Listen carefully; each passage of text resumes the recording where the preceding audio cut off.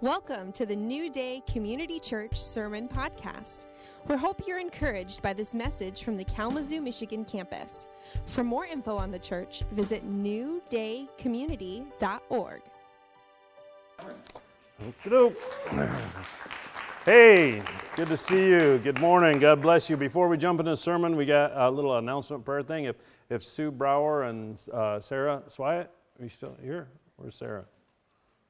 Here you go. Come on up to the front quickly. Yeah, give them a hand. Good thing.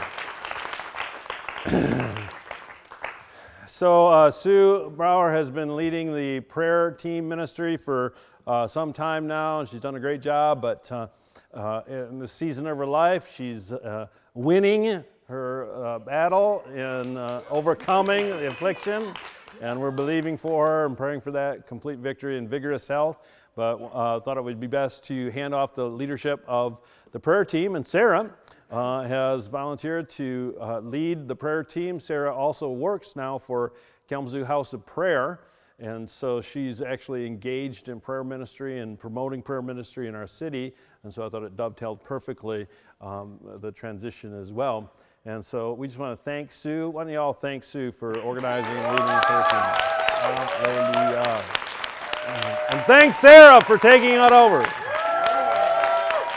All right. Why don't you join with me as we say a word of prayer. Father, we thank you for Sue. We thank you for the faithfulness she has demonstrated in leading the prayer team and praying faithfully for all the needs throughout the week as well as during the services. Father, we bless her and continue to pray for vigorous health, Father, from the top of her head to the bottom of her toes, Father, that every cell in her body would be completely cancer-free and free from all the effects of that affliction that we cast off. In Jesus' name, we impart grace in Jesus' name. And we just pray and lay hands on Sarah as she takes on this mantle of leadership, that she would lead the prayer team into this next stage, and that you would just give her grace and wisdom and patience to just lead the team of people that volunteer to pray for the needs, and that we would continue to see the miracles of healing and salvation and all the different things that we see, regular stream of testimonies of your goodness, simply by being faithful to hold up these needs to you in prayer. So we bless Sarah as she takes this on in Jesus' name. And everyone said, Amen. All right, there we go. You may be seated. All right, thank you so much. Yeah, give him another hand. So we are in the midst of a new series, and even though the 3 journeys that we spent the last year talking about, we're not teaching on those 3 journeys, but we're hoping you all are continuing to advance in the journeys of spiritual growth, upward, inward, and outward spiritual growth. We're going to continue to teach on other topics throughout the year, beginning the year with this Maxed Out series concerning how to, making space for meaning in a crowded life. Everybody's life gets crowded, gets filled up. No matter how much time you have, it seems like you never have enough time because something fills every void. And so we want to address that. It's just something that we all face. Early on, we're taking 6 or 7 weeks to discuss different aspects of feeling maxed out. Now, one thing I want to make clear is that this is not a self-help discussion or a lecture. And, there's nothing wrong with self-help principles or different advice that you can get. But at church, we're concerned with teaching the Bible and God's Word. And so this is biblical help to increase meaning and purpose and balance the demands that crowd out what's important. And specific areas of life. Today I'm going to be talking about being financially maxed out and some principles from Scripture. There's lots and lots of great resources that you can get. Who's it famous? Or Dave Ramsey and Randy Elkhorn also is a great resource for financial planning and wisdom. And the Bible speaks a lot about that. In the different areas of being maxed out, that you can get good practical help in. But we want to look at some scriptures to give us a foundation from God's Word about how to respond. The key verse that we're using, our theme verse for the series, is found in Philippians chapter 4. We're just going to read that, verse 11 through 13. This is Paul replying to a church in Philippi, writing a letter to them. He says, Not that I was ever in need, for I have learned how to be content with whatever I have. I know how to live on almost nothing or with everything. I have learned the secret of living in every situation, whether it's with a full stomach or empty, with plenty or little. This is really the key verse for the series. For I can do all things through Christ who gives me strength or strengthens me. How many are familiar with that verse? I can do all things through Christ who strengthens me. And so that's really the idea that we're going to apply to different aspects of being maxed out in life today, as I said, about financially. But Paul writes this amazing statement, I've learned the secret of living in every situation. Don't you want to know a secret? What's Paul's secret? Wasn't there a book a few years ago? Remember that book, The Secret? My mom got all excited about that. I didn't bother to read it because I already knew the secret. It's in the Bible. It's been around. The secret is I can do all things through Christ. I really believe that this is the thing that Paul knew, and not just knew. You need to believe something. You need to actually live it out. You can know something intellectually, but not actually believe it, not actually base your life and act on something that you know. But when you act on what you know, then you're really believing it. And one of the words that's really key in there, you might not have thought this as being a key word because it's just a preposition, and we often just read over that. But the word through is really important. Through Christ, it just means it can be translated in, by, with. It's a primary preposition noting, position, being fixed. Okay, in place, time, or state, because it can be used in any context. In this context, it's being fixed or being placed in Christ. And I like that, the word by implication, instrumentality. It's a big, long word that means, the means or the instrument by which you can do all things is Christ. Or and again, it does mean doing all things, but remember the context that Paul uses this phrase is that whether he's hungry or full, whether he has a whole bunch of money or nothing, he can do that. He can live in that, and he can be content. And so it's because Paul knew that the way that he the instrument or the means that by which he relates to everything is Christ, he can be at rest in Christ, irregardless of whatever issue or circumstance that he's facing. And so my kids are great at drawing graphics. I'm not so great. In fact, I'm horrible at it. So I just did a simple printed thing.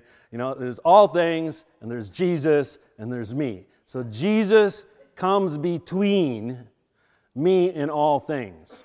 Nothing gets to me unless it comes through Jesus. All right? And the reverse of that is true. I don't have any contact or relationship, or when you live this way, you don't have contact or a relationship directly with anything except through Christ. Everything passes through. And so we're going to illustrate this. Andy, you want to be an illustration? So why don't you stand there and you'll be you. Oh, good. I have the skill set. And Joe will be a bill collector, finances, yeah. And so you're wanting to get to Andy because she owes you money. And I'm Jesus. Hi, can I help you? I need Andy. You need Andy. What do you need Andy? She owes me money. She owes you money. All right, just be at peace. We'll deal with that. And then Andy then relates to her need by going through who? You. Jesus. I'm representing Jesus. So the idea is nothing can get to Andy unless it comes through Jesus. That's good. Unless, now if Andy bypasses Jesus, and this is what sometimes Christians do, then Jesus! Wait, Jesus! Jesus is right. Simple little illustration. I used to be in sales, and some companies had really good people that came in between. You could never get to the decision maker because they had really effective PAs or administrators. I wouldn't let you talk to the person in charge. And my job was actually getting around that person. And it's not easy. And we need to understand that when we're in Christ, Jesus is the mediator. Okay?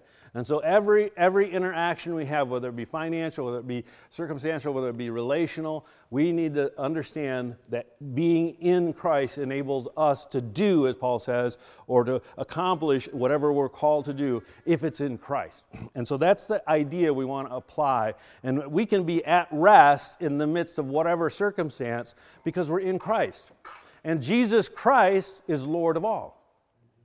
All right? Becoming in Christ requires us to acknowledge that Jesus is who he claimed to be. He is God the Son. And that Jesus humbled himself and came down onto earth and took on the form of a man. And we read his story in the Gospels that he lived out a life of purity. He taught God's word. He demonstrated God's power with healing and victory over every circumstance. He lived a sinless life. And then he died on the cross, lowered himself to the lowest point, and took on the penalty of our sin. And so if you believe that to be true, and then you respond to that belief by making a commitment that Jesus Christ is your Lord, that you're going to follow him, you're going to serve him, that aligns you with him. And in actuality, that means, especially once you get baptized into Christ, you're baptized into his death, and you're raised into the resurrection life of Christ, you are positioned in a spiritual sense in Christ. And that's the way you're supposed to live your whole life. And that enables you to be at this place of rest, even though all around you may be chaos or needs or distresses or overwhelming situations. You can do that. I can do that. Why? Because you're in Jesus. All right? And Jesus is Lord.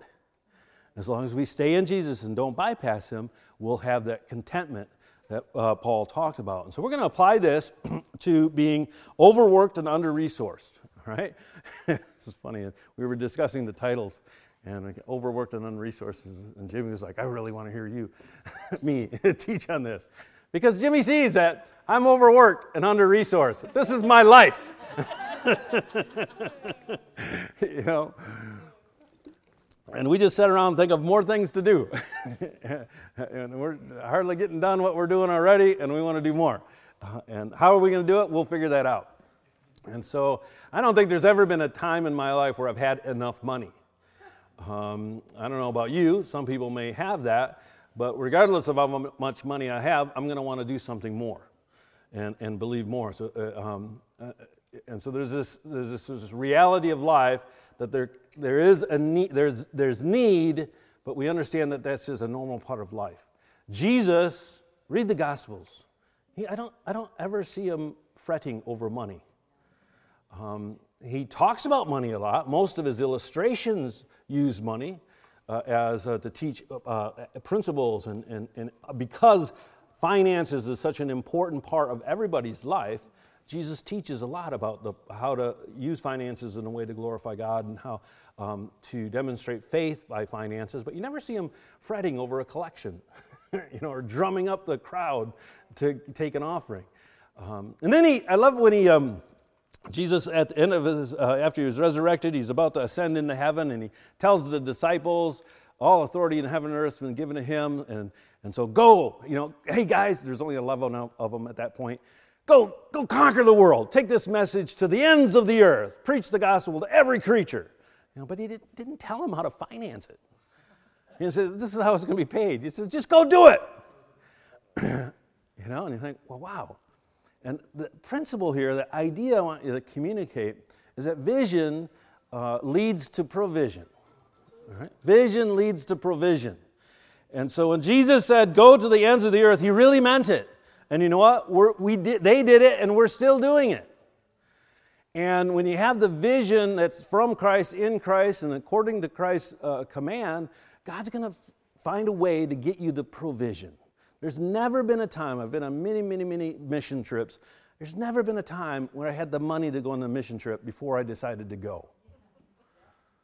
Not once do I got $10,000. What am I going to do with it? That has never been the case. I'm like, a few years ago, I took my wife and my 2 boys, all of us, going to go to Japan on a mission trip. Last year we took a team of 5, and we had to believe for the money to come in. But I make the decision based on, I believe God's calling me to do this. And if he's calling me to do this, I have the vision for it. And that translates not only to mission trips, it translates to, repairing the house or buying a new car and the different needs that come up in life. This needs to be done. Let's find a way to do it. The vision comes first, and then the provision comes. But there's a healthy tension, and it is actually a good and healthy tension that comes from living in faith. And so don't be discouraged that you feel like you don't have enough, because that just means you're normal. All right?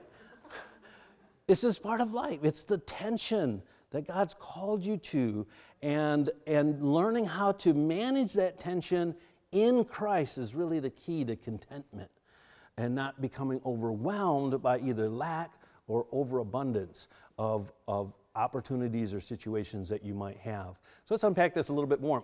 Paul is actually, this letter and this very famous quote, I can do all things through Christ who strengthens me, it's actually, that part of the letter is thanking the Philippians for sending them money. And so this famous quote is actually in the context of finances. This is a passage about money, about finances, about wealth. And this verse is an expression that Paul coined when he was writing this to the Philippians. But the very next verse, it started out, I don't have any need. I've learned to be content in everything, and I can do all things through Christ who strengthens me. Thank you so much. He says, nevertheless, you've done well, and you did a good thing, and that you shared in my distress. He just said he didn't have any need, but now he's saying actually he was in distress. And the context there, he was in financial distress because they shared in that need, and the need was money because that's what they sent him.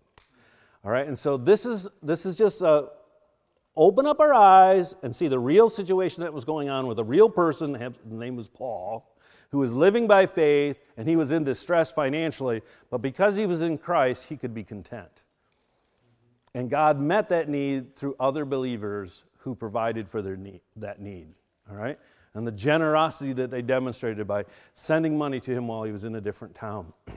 So Paul was able to deal with being distressed and still be at rest because he was positioned, he was fixed, he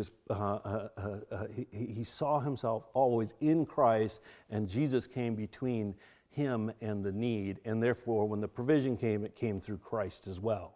And so when we start seeing all of our provision and all of our needs and relating to every financial situation in our life through our relationship with Jesus Christ, it changes how we see and how we respond to every situation. So this is a key truth to knowing how to be content and to being fruitful and being able to say, like Paul said, you know what, I can do all things.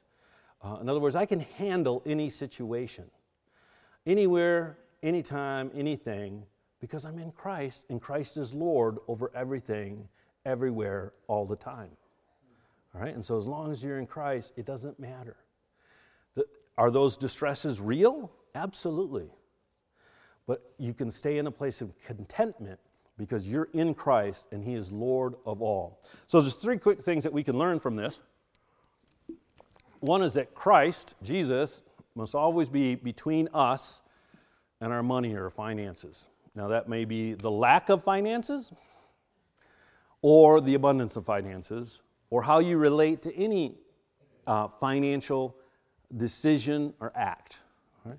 Christ comes between you and that money or finances or lack or overabundance doesn't come between you and him. And so this is what happens. A lot of times maybe people get a great job. I've seen it. People get a great job. They're financially affluent. They don't have as much need. You never see them at church anymore. You know what? They bypassed Jesus because they were resting in the security of financial provision. That's not a safe place to rest, okay? And so we want to make sure that we handle our finances through Christ and never sidetrack that or never get around. Second principle is be generous, all right? The letter was written as a response to the generosity of the Philippians. And sure, it blessed Paul to receive that financial gift. But think of this. That verse continues to bless people. How many thousands of people or millions of people throughout the years have been comforted and encouraged by Paul's statement, I can do all things through Christ?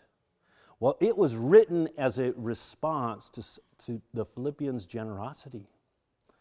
Think about that. When they get to heaven, when they get the reward, they're not going to just get a reward for blessing Paul. They're going to get a reward for blessing everyone that read and was encouraged by that response. And generosity just means giving some of what you have. It doesn't mean giving what you don't have. Maybe you don't have any money. Give time.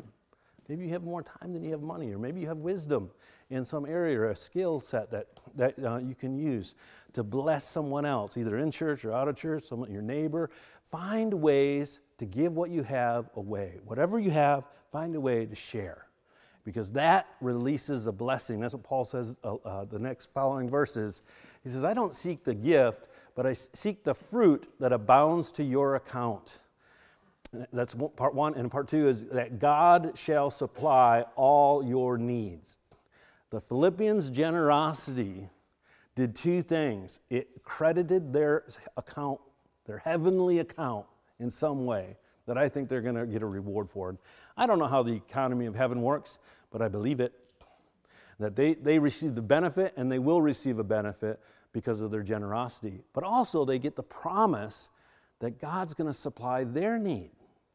Being generous doesn't mean you have everything in your life met. If you're waiting for that to be generous, you'll never be generous, because there's always more need. But if you're generous, God then, it almost demands that God steps up and makes sure your needs are met. And so that's a powerful truth that we can live and apply on a day-by-day basis. And the third thing we can learn from this verse is that to be grateful. Find ways to express gratitude. And Paul's expression of gratitude was writing this letter and communicating that you can do all things through Christ. He also wrote to another church in Thessalonica. He said, in everything give thanks, for this is the will of God in Christ Jesus for you. Oh God, what do you will me to do? What do you want me to do? Well, this is it. This applies to everyone all the time. Be grateful. Give thanks. And the verse is worded in a very clear way that it doesn't mean we're thankful for everything, because, if your car breaks down, I'm not really thankful that my car broke down, But I can be grateful that I had a car that could break down, because a lot of people don't have cars, right? I can be grateful that I have confidence that God's going to be able to fix this, or He's going to provide for it. I may not be grateful when the doctor tells me a diagnosis that isn't pleasant, but I can be grateful that God's given me the opportunity to live in a country where I have a doctor that I can go to, and I'm not stuck in some shack in the middle of nowhere with no hope. And I can be grateful that even in the midst of a distressful time, I have a God who is close. He's present. He's a very present help in time of need. I know that. And I can have that confidence. And so I can be grateful in every circumstance, even if the circumstance is difficult.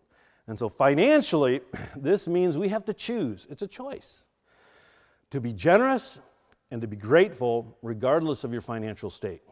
All right? Find ways to be generous, find ways to be grateful, and find ways to make sure Jesus is managing your relationship to possessions, and that you're turning to Him and carrying your life to Him and not to those around you.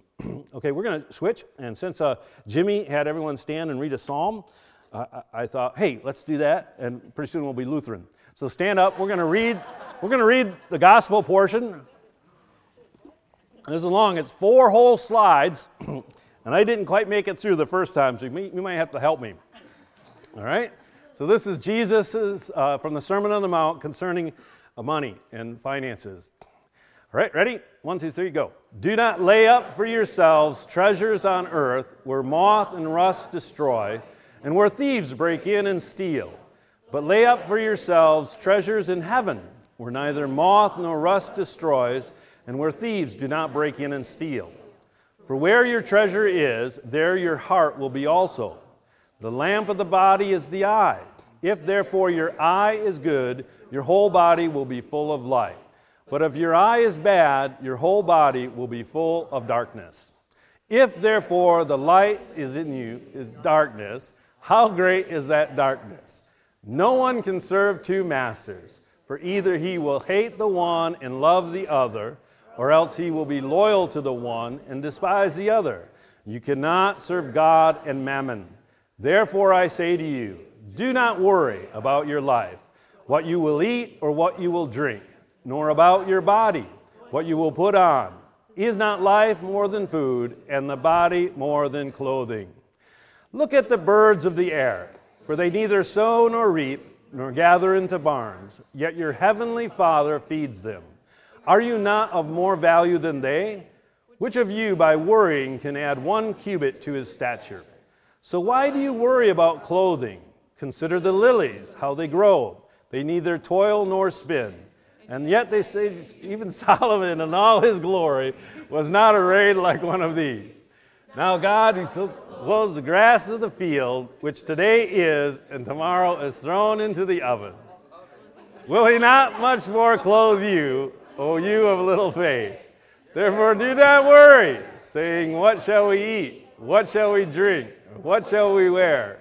For after all these things the Gentiles seek. For your heavenly Father knows that you need all these things. But seek first the kingdom of God and his righteousness, and all these things shall be added to you. Therefore do not worry about tomorrow, for tomorrow will worry about its own things. Sufficient for the day is its own trouble. Amen. You may be seated. I know, it was a long portion of that. How am I going to keep their attention through reading all that? So if you stood up, you wouldn't fall asleep. 3 times in that passage, Jesus said, therefore do not worry. Therefore do not worry. Therefore do not worry. And a real basic Bible rule is if you see the word therefore, find out what it's therefore. Very good. And so preceding the 3 therefore do not worries, he actually gives 3 truths that we must apply. And if we apply those, we'll be able to not worry. That's the basic point. First one was, do not lay up treasure on earth, but lay up treasure in heaven. And so we need to have what I would call a heavenly value system and learn how to invest in heavenly stuff. And I'm not saying you don't invest anything on earth, because this is actually not talking about after you're dead.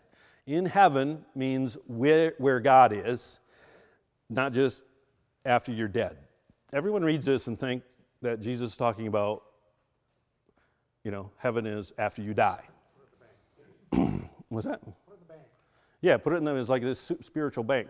But what it is where is God in this? Is God into this endeavor? Is God in this business? Is this where God wants me to put my money?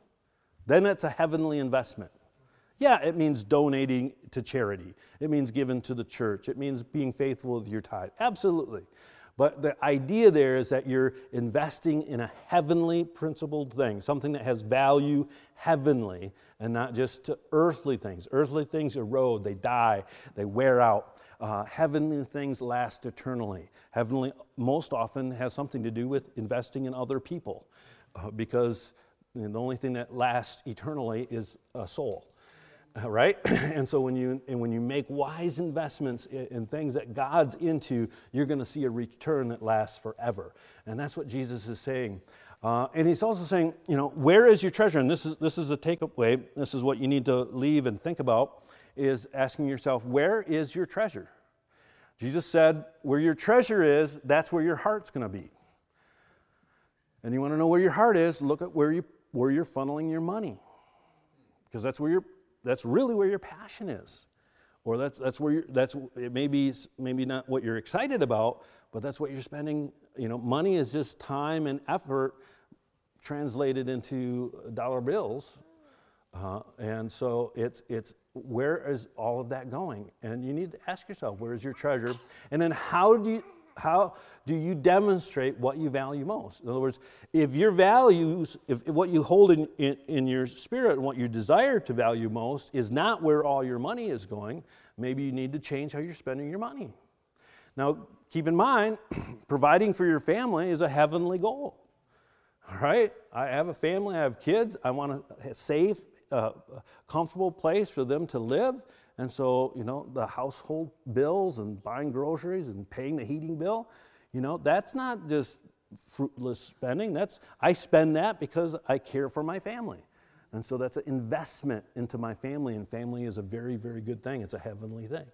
And automobiles, you need to get to work. You need to take your kids to places. You need to have a reliable transportation. So that can be heavenly, or it can be earthly if it's just, my motorcycle might fall into that category. Listen, that motorcycle generates a lot of Thanksgiving. I wrote it yesterday, and I was thanking God the whole time. I was praying in tongues the whole time I'm doing it. So... It's a challenge, though. You need to connect Christ with every dollar in a meaningful way.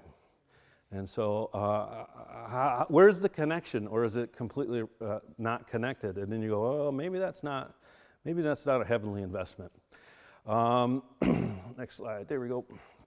Second thing we can learn from Jesus' passage there is, if your eye is bad or evil, your whole body will be full of darkness. Like, what is that all about? Right in the middle of this passage, he starts talking about anatomy.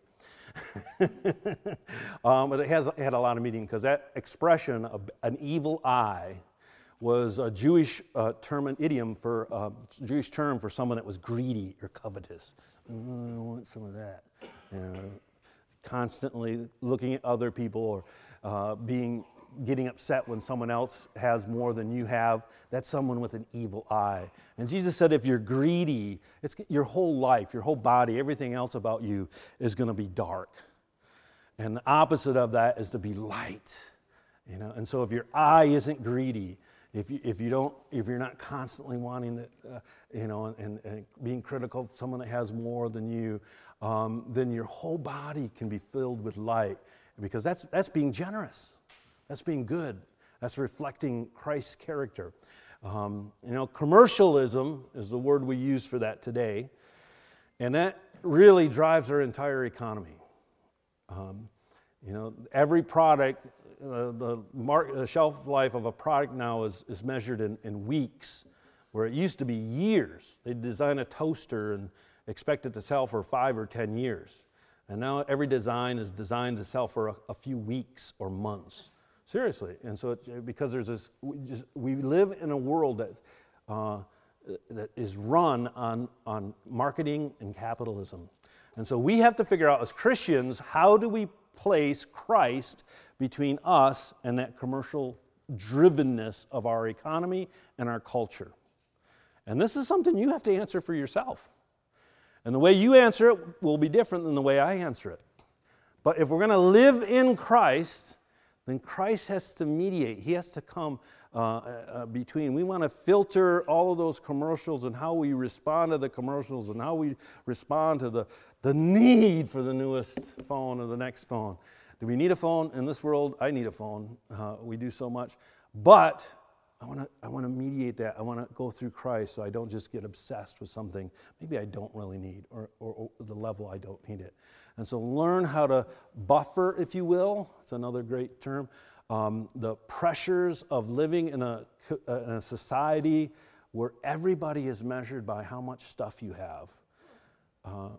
Measure that by Jesus, who lived his whole life possessing nothing. It's a big difference, isn't it? As far as we know, he owned nothing, and he rules the world. All right, the third thing we can learn, the third rule that Jesus prefaced before he said, do not worry, is no one can serve two masters, for either he will hate the one and love the other, or else he'll be loyal to one and despise the other. You cannot serve God and mammon. Lays it on the line. Mammon is just a word in their day, another idiom that everyone in the audience understood. It was wealth personified. Okay, so it really means, a good translation would be any possession, whether it be financial, whether it be land, whether it be your boat, or your collection of Star Wars figures. Mark's not here, so any possession. You can't serve God and stuff. You're going to end up serving one or the other. And Jesus said, in order to not worry, you need to serve God, not stuff. Right? You need to love God, not stuff. And you need to be loyal to God, not stuff. And where this really boils down to is when that stuff gets taken away, how do you respond? And if it gets taken away and you go, oh, thank you, God. Hallelujah. You know, but if you're, yeah. Where's your heart at? Serve God, love God, be loyal to God, and that allows you to be aligned properly so you don't worry. And these are really heart issues: serving, loving, being loyal. When your heart is right, in right relationship with God, then you can have right relationship with stuff. You can have right relationship with possessions, because you're going through Christ, and everything in the world is coming through Christ before they get to you. And that's how you can have peace, like Paul did, and you can be content, whether he was hungry, starving, shipwrecked, or living in a palace. He can be content in all things. You can be content if you're fixed in Christ. So having a heavenly value system, having a generous eye, having God over stuff enables you to not worry. And it's just a few things to close. You can play. A couple of homework assignments. These are kind of practical things. I want you to think through how you spend your money over the next pay period, whether it be a week, a month, however you get paid, and connect the line between each expenditure and what value it displays. So really do this. When you're paying bills, if you're like me, I sit down twice a month and I have a list of all my bills and I pay each bill. And I pay the tithe first, even though I do it all on the computer. Say, okay, this is demonstrating my value for family. This is demonstrating my value for God and church. This is demonstrating my value for missions.